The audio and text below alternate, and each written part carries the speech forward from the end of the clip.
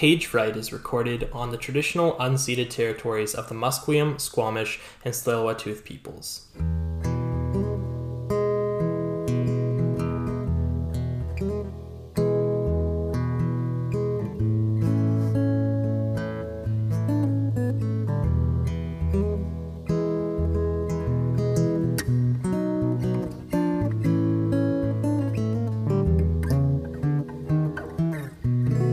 Hello, and welcome back to Page Fright.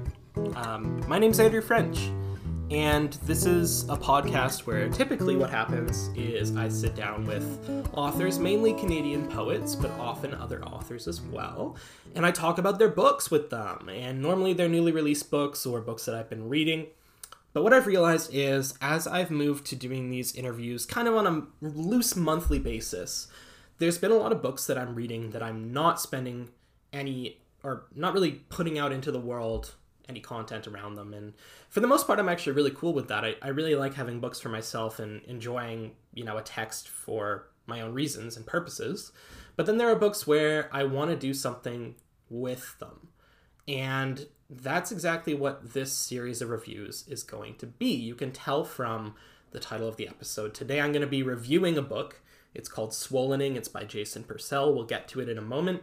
But this is something I'm going to do also on a loose basis of just kind of whenever I feel like it, I'm going to put it out there.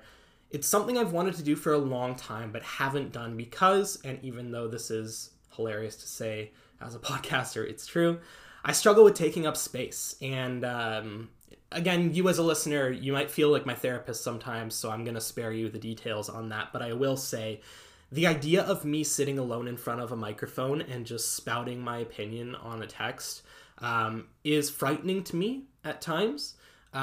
This is the reason why I haven't reviewed a lot of poetry books before, is that, writing them takes time too, but mostly I'm scared of people not agreeing with my opinion. And so this is my space to, provide that opinion. And if you don't agree with it, we can talk more about that. You can tweet at me, we can get in touch, I don't know. But I'm happy to talk about these books too. So without further ado, let's get to the first ever Page Fright review. It is of Swollening by Jason Purcell. This book came out this year, 2022, with Arsenal Pulp Press, and it's a fantastic collection of poems that doubles as a sort of memoir, sort of blurred line there between those two things, but I mean, mostly I would call it a collection of poems. It's a really fantastic book, and if you're wondering a little bit about who Jason is, there's a very brief bio of them at the back of the book that I will read you here. Jason Purcell is a white settler writer from Treaty 6 territory. They co-own Edmonton's Glass Bookshop. Fantastic bookstore, by the way, in Edmonton. From what I've heard, I hope to be there someday. Whenever I'm in Edmonton, I will stop by. But I've heard very good things. And I have very good things to say about this collection. Before we jump into it, though, I want to give you an idea of what these poems are about. So I'm going to read one for you. This is a poem that I really enjoyed, and I thought sort of showed what this collection is all about. It's called Cavity. Cavity.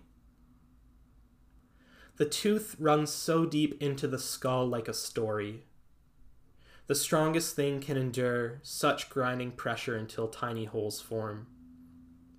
Narrative inconsistencies betray the structure of what you tell yourself, and the veneer collapses. Broken teeth have no teeth of their own with which to eat. The healthy teeth do not either. I guess what I want to know is what I'm trying to say. One can only pull one's own tooth out if it is very loose. You can wait for this to happen naturally, common in the very young and very old, or you can use force. You can pull your own truth from yourself, but what to do with all the extra blood? This is a really interesting collection of poems, and I think this applies. I think you'll share my opinion on this text if you, like me, are a person who has gone through trauma surrounding the body, has gone through questioning the body, how it works, how you fit into it, and all of that corporeal fun stuff. I think you'll be into this collection of poems if you like a collection that shifts form and uses the space of the page in really interesting ways. That's something that Purcell does really, really well in this book. And I want to say, that poem that I just read you is a good example of what's going on in this book. There's a lot about the body and specific body parts and removing them and rethinking them and all of these things. And these images at times can be disturbing if they're isolated on their own. As I'm listening them to you, I imagine you're probably like, oh, that doesn't sound like a fun read. And to be honest, it is heavy at times. However, I find the speaker's input on these images and the way that accompanies the images themselves reduces that element of disturbingness, I suppose, and allows the reader to focus on the meaning behind these images and the why of how the poet is using them. And I think that's a really powerful and difficult skill to master. Purcell seems to have done it very well in this collection, and it was something I really admired as I was reading it. I first read this collection on a train from Montreal to Toronto in March, and if you've done that train, you'll know it's about 6 hours, I think 5 or 6 hours. And so I read the book pretty quickly. It took me like an hour and a half, maybe 2 hours. And then I had some time to reread it. And I've reread it a couple times since. And what draws me back to this collection is its uniqueness. I think there's not a lot of books like it out there. There are books that employ some of the skills that Purcell is using in this text, but they don't use those skills and those ideas and images for a prolonged period of time across a whole full-length collection of poems. That's what I mean by unique in this case.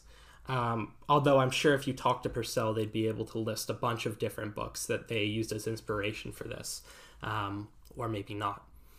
Regardless, I found this book really inspiring in the sense that it showed me, as a writer, the way that you can, as I kind of gestured towards earlier, approach disturbing content and difficult topics and think through these things at length if you do it properly without disturbing the reader.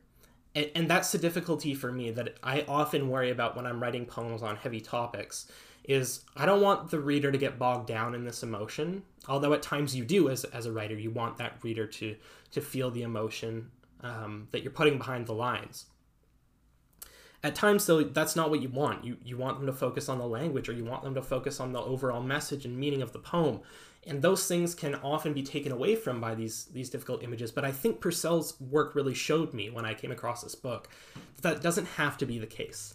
And if you walk the line that Purcell does very finely in this text, you can actually achieve a very powerful book by employing those images. You just have to frame them in the correct way. Now, one of the things that really struck me about this book too was the language. I think in a book about bodies, you're tempted at times maybe as a writer to use really overwhelming and somewhat isolating language, in the sense that you can start using scientific names for body parts or talking about specific operations or things like that. And that's not necessarily what Purcell's doing here. There are points where we get specific titles of body parts and stuff, but for the most part, it's pretty common language. And what I like about that is that the way that, so, okay, I think when I say common language, maybe you're like, oh, Andrew's taking a shot at the language in this text. That's not the case at all. I think the language was approachable, and the ways that it was used, though the language at times is common in the way that I'm saying it, was very uncommon. And I thought that was something that was really respectable about this book, and something that really blew me away, honestly, at first point.